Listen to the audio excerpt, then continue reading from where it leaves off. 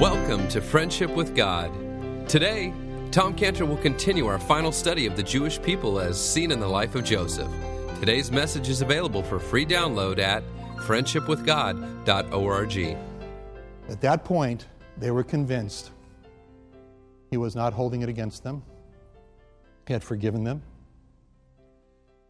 And after that, they had a relationship because forgiveness had taken place. Until the Jewish people come to a place where they ask forgiveness for their sin and acknowledge it, and where they receive the Yom Kippur, the eternal Yom Kippur, the atonement for their sins. They receive the forgiveness of their sins once and for all because of the great sacrifice that was made on their behalf.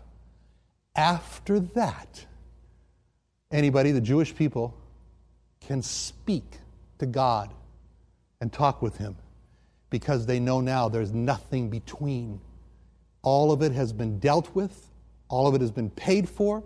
All of it has been forgiven. All of it is gone. And God says, I'll take all your sin and I'll cast it behind my back. I'll throw it in the depths of the sea. I will remember it no more. I'll separate it as far as the east is from the west. I will not hold it in front of you. I will not keep a record of it. I will not repeat it to you. I will not turn on that cassette recorder and start playing all your sins. Do you remember any of this? I will not do it. Because I will forgive. And when I forgive, I can't even remember it. And when that's done, now we can talk. Now we can have a relationship. The Lord Jesus Christ said, and this is life eternal, that they might know thee and Jesus Christ whom thou hast sent. It's the relationship. The relationship is salvation. The relationship is life. The relationship is eternal life. Tragically speaking, worst thing a person can do in their life is to say, I have another way. I got some pretty impressive stuff that I want to impress God with here. I'm pretty hot stuff. What can I do? And they come before God and they say, Lord, got a lot of righteousness here. And He says, all your righteousness are as filthy rags. Or they come and say, Lord, Lord, Lord, Lord. Remember me? I cast out devils. I do many wonderful works in your name. I got quite a CV here, God. You see all this stuff I did for you? And you know what He says to them? I never knew you. We didn't have a relationship. Depart from me, you that work iniquity. It's all about relationship. How do you get a relationship with God? You don't work your way into it. You ask forgiveness of your way into it. You remove, based on Calvary, based on the cross, based on where the Messiah died, you remove what is keeping you between you and your God by confessing your sin, by saying that lamb on that cross died for my sins. He's my lamb. I'm trusting in His death. It's not what I do, it's what He did. And then God says, all right now we can talk with each other. And that's the relationship that brings life. And they talked with each other. They talked. And that was wonderful. What a day that was when his brother talked with him. And everybody found out about it. And Joseph brought his father back in. And it was a wonderful, wonderful deliverance. And that is a picture of the Jews' beginning from Joseph and of the Jews' present condition and what's going to happen, the great tragedy and the great, great good outcome. But as far as the present goes right now, Israel does have a future. And so now look at Zechariah chapter 14 and verse 2. Zechariah chapter 14, verse 2. What we have just seen with the history of Joseph is that there was this terrible affliction that happened with this famine that came. Well, it's coming, unfortunately. And here it says in Zechariah 14, 2, God says, and I want you to remember this word, I will gather all nations against Jerusalem to battle, and the city shall be taken, and the houses rifled, and the women ravished, and half the city shall go forth into captivity, and the residue of the people shall not be cut off from the city. All nations are going to come against Israel. How can all nations come against Israel? Well, I've seen how when Israel was first a country, hey, pioneer country, that's great. Boy, look at them, that's really good. There were a lot of nations that stood with Israel. South Africa stood with Israel. Then came apartheid. Holland stood with Israel. And they turned. England stood with Israel and the white paper. Many nations stood with Israel, but they don't. And now it can be argued, as far as the major nations goes, there's only one. And even that stand is now in question. And now, all of a sudden, there's a country that was nothing more in the past than just a Bedouin place with shepherds and camels. Now they got nuclear reactors all over their country, Iran. And Israel, in the past, they said, we're Israel, we got the most mighty military, we'll defeat all of our enemies, they'll not come in. But now Israel has began to sing a different tune, and they're beginning to talk about something called the Samson strategy. And the Samson strategy is basically, all right, there's too many reactors, we understand, we can't take them all out, but we will be like Samson. Samson died, and in his death, he killed more Philistines than in his life.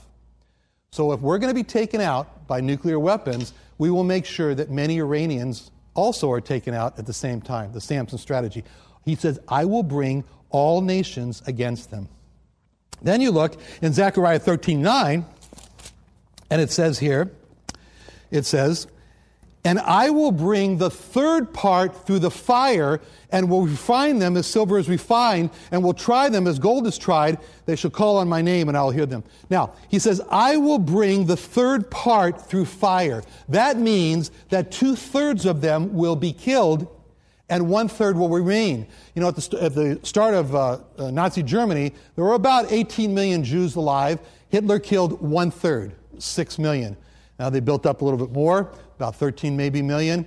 He said that was 1/3. We call that the catastrophe, the Shoah. It was awful. It was 1/3. The part here that's being referred to, also referred in the Bible as Jacob's trouble, is twice as bad. 2/3 are going to be killed. Not 2/3 remain, but 2/3 are being killed, and 1/3 is going to remain. And then it says, back over in Zechariah 14:3, it says, and the Lord shall go forth and fight against those nations as when he fought in the day of battle.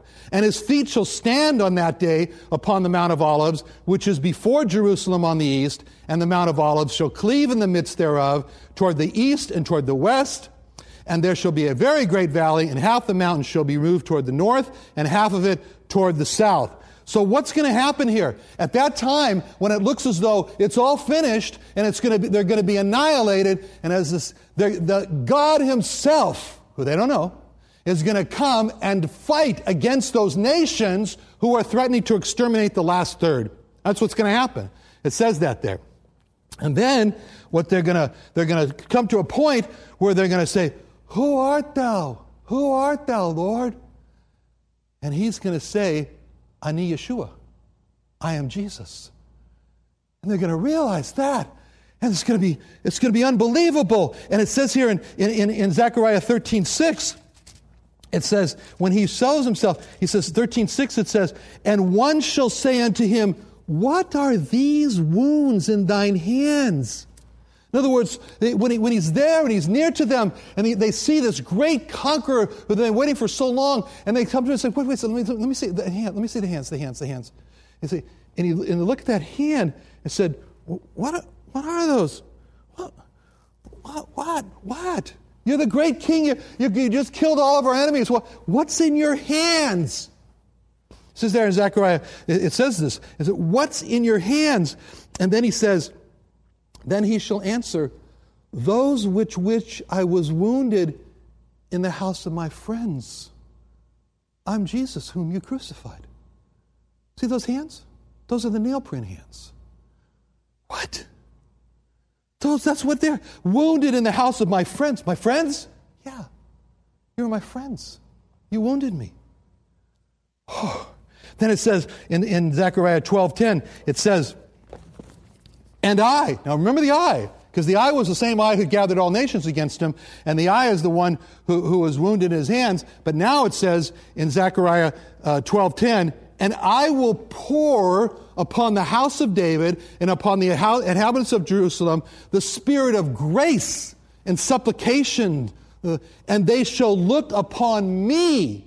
The eye that gathered all the nations against them, the eye that defeated the nations, the eye that has the hands, he said, they shall look upon me whom they have pierced, and they shall mourn for him as one mourneth for his only son, and shall be in bitterness for him as one that is in bitterness for his only son. And it says, in that day shall there be a great mourning in Jerusalem, as in the morning of Hadad Rimmon, and in the valley of Megiddon. And the land shall mourn every family apart, the family of the house of David apart, and their wives apart, the family of the house of Nathan apart, and their wives apart, the family of the house of Levi apart, and their wives apart, the family of Shimei apart, their wives apart, all the families remain, every family apart, and their wives apart. You know what's going to happen? It's going to be such a tremendous tsuros, heartbreak within their heart, that they're going to go through such a deep mourning that they're going to say, I can't mourn with you, wife. I can't mourn with you, husband. Leave me alone. I got to mourn in my loneliness. This is such a depth of hurt in my heart. And they're going to mourn like that. They're going to cry out to God. And they're going to say, what did we do? It's going to be the greatest, oh no moment. What have we done in history? This is what's described here. And it's going to be horrible when that happens. Because it says they're going to look on him whom they pierced. Whom they pierced. They're going to say, it was us that did it. Yeah, we turned to the Romans, but it was us. They're going to say, look on him whom they pierced. Oh, but thank God there is a Zechariah 13:1. Thank God that Zechariah starts off and it says, and in that day, the next verse, there is no chapter break in the original. In that verse, in Zechariah 13, it says, in that day, God doesn't leave him there for long, but in that day, there shall be a fountain open to the house of David and to the inhabitants of Jerusalem for sin and uncleanness. For sin and uncleanness. It's going to be open at that day for sin and uncleanness. It'll be open. There's been the fountain open for so long for Gentiles. You go to churches, it's like a sign that says, there's the fountain open for sin and uncleanness. There's a fountain filled with blood, drawn from Emmanuel's veins. Sinners plunge beneath that blood, lose all their guilty stains. A fountain has been opened, but the fountain has been closed. Every time in the past, before I was saved, when I'd go into a church, I'd say, oh, I'm not going to that church. Whoa, you're going to that church? Whoa, that's where they go after you and say, you killed my God, and make Ku Klux Klan cross. Anyway, no. It was closed. It was like Jews, no. But in this day, the fountain's going to be opened for the house of David. It says, unto the inhabitants of Jerusalem, for two things we need so much in each one of our lives. We need to be forgiven for our sins, and we need to be cleansed from our uncleanness. And this is the fountain that's the blood of the Lord Jesus Christ. It forgives us of our sins, and it cleanses us from the uncleanness. The offense that we did toward God, that's the chet, that's the sin. The uncleanness in our heart, what it left us with, the shame, the guilt, the mourning, and everything, it's all going to be washed away in that day. What a day is coming. Now, then they're redeemed. Then they're the people of the Lord Jesus Christ. Then they're the people of the Jewish Messiah.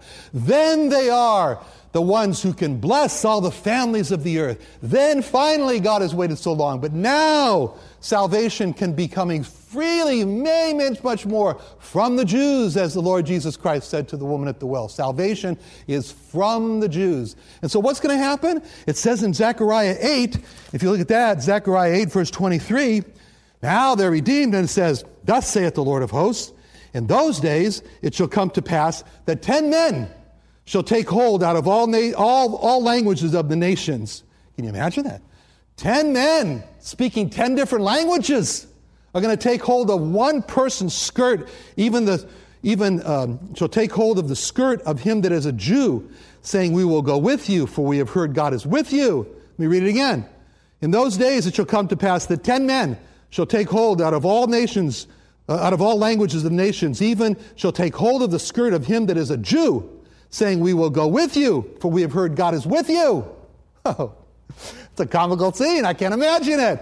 10 men coming, grabbing a hold of somebody's garment there and say, and all speaking, this one speaking Amharic, and this one speaking Cantonese, and this one speaking Eskimo, this one speaking Japanese, and this one speaking Ghanaian, and this one's, they got 10 men, 10 languages, and I don't even know how they communicate with each other. And if somebody figures out, what are they saying? They said, we're going with you. Why? Because we need God. And we know God's with you. You are the people of Emmanuel, our togetherness with God. God is together with you. And we need God, and you will lead us to God. You will teach us to God. You will bring us to the Jewish Messiah, taking the hold of him that is a Jew. You know, I just have some friends right now. They're down in Mexico City, and where a wonderful thing has happened, and 20 Orthodox Jews have come to the Jewish Messiah, the Lord Jesus Christ. And they're going to a church, a Baptist church. And they come there, and they look with their yarmulkes, and there's a big church. It's about 5,000 people in Mexico City. And they sit in the front row, drinking in, learning about their Jewish Messiah, the Lord Jesus Christ. Found, saved, redeemed. But I'm sure they're looking around like I felt, and they're thinking, did we just become Gentiles? Did we stop being Jewish? Are we now Gentiles? No. They became Jews. Because when a Gentile comes to the Jewish Messiah, in his heart, he becomes a Jew spiritually, because he's aligning himself with the Jewish Messiah. And this is what's going to happen. And then there's going to be purpose, because then these Jews are going to come and say, yes, we are the people that crucified him, but God meant it for good, and it brought a great deliverance, and now let's move on with life, because God has forgiven sin. And there will be the great, great purpose that comes to them when they will become the people of God. And God will say, as he says in Zechariah, they will say, the Lord is my God, and I will say, you are my people. That's the future of Israel.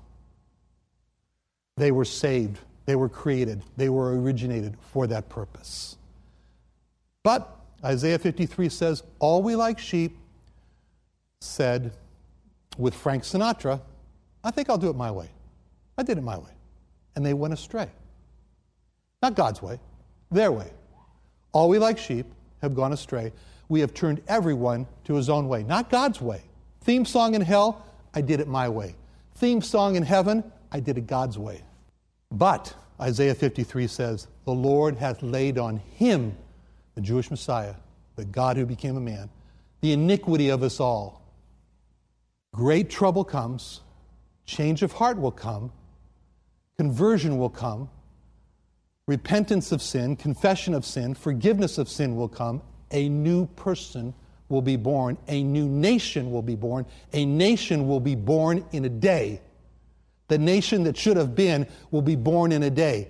That nation will be the ambassadors, the representatives, the leaders, bringing salvation to the whole earth. And Paul says that will be life from the dead when that occurs. That's the day, that's the hope, that's the future, that's the goal that God has slated from the beginning and will take place, because God has not cast away his people whom he foreknew. Paul asked that question. Has God cast away his people whom he foreknew? Paul said, may I please step to the front and enter myself as Exhibit A? For I also am an Israelite. God has not cast away his people whom he foreknew. And Paul said, my life is just a pattern for those who hereafter shall believe. You saw me on the road to Damascus. You saw how God struck me down. You saw how God said it's hard for you to kick against the pricks. You saw how I said to God, who are you, Lord? I don't know who you are. You saw how God said to me, I am Jesus, whom you persecuted.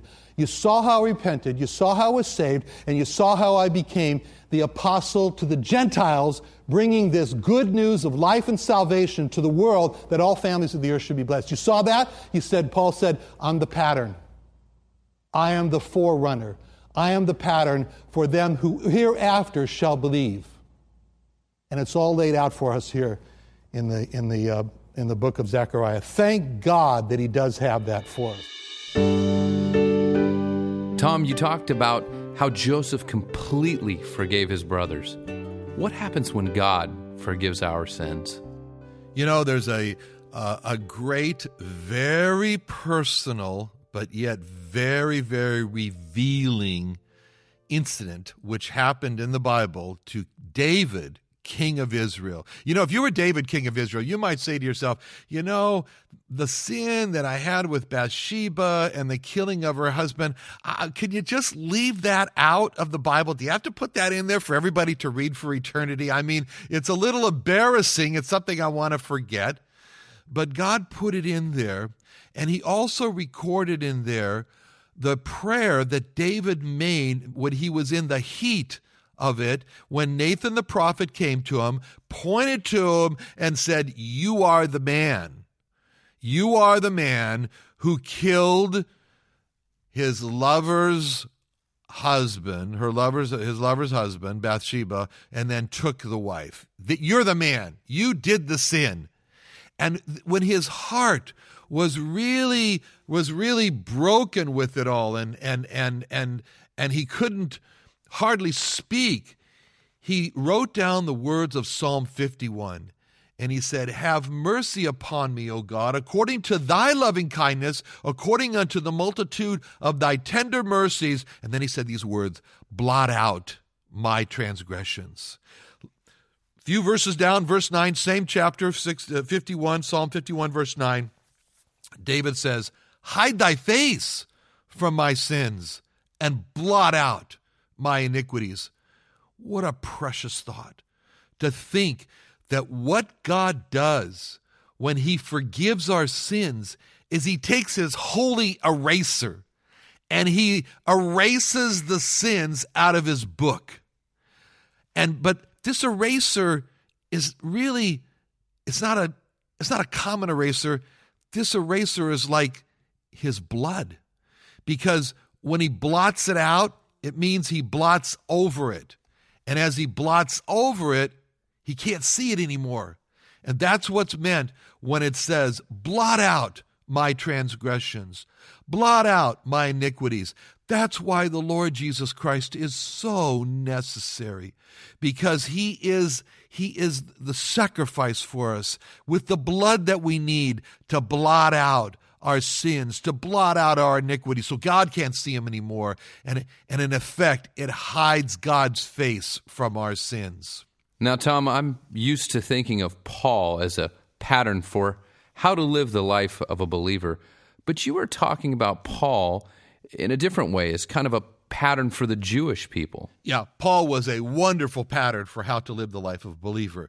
But when he was talking in 1 Timothy 1:16 as being a pattern for the Jewish people, he wasn't talking about how to live the life of a believer. He was talking about how to become a believer.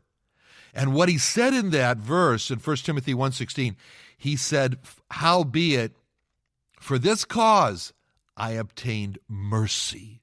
So the first thing Paul says, he wants to pull our attention to, is mercy. When the Jewish people come to him, it's going to be all about the mercy of God. And then he said that in me first, and he knew that he was the first fruits, that in me first, Jesus Christ might show forth all long suffering for a pattern to them which should hereafter believe on him to life everlasting. What was he saying? He was saying a big harvest of Jewish people is coming.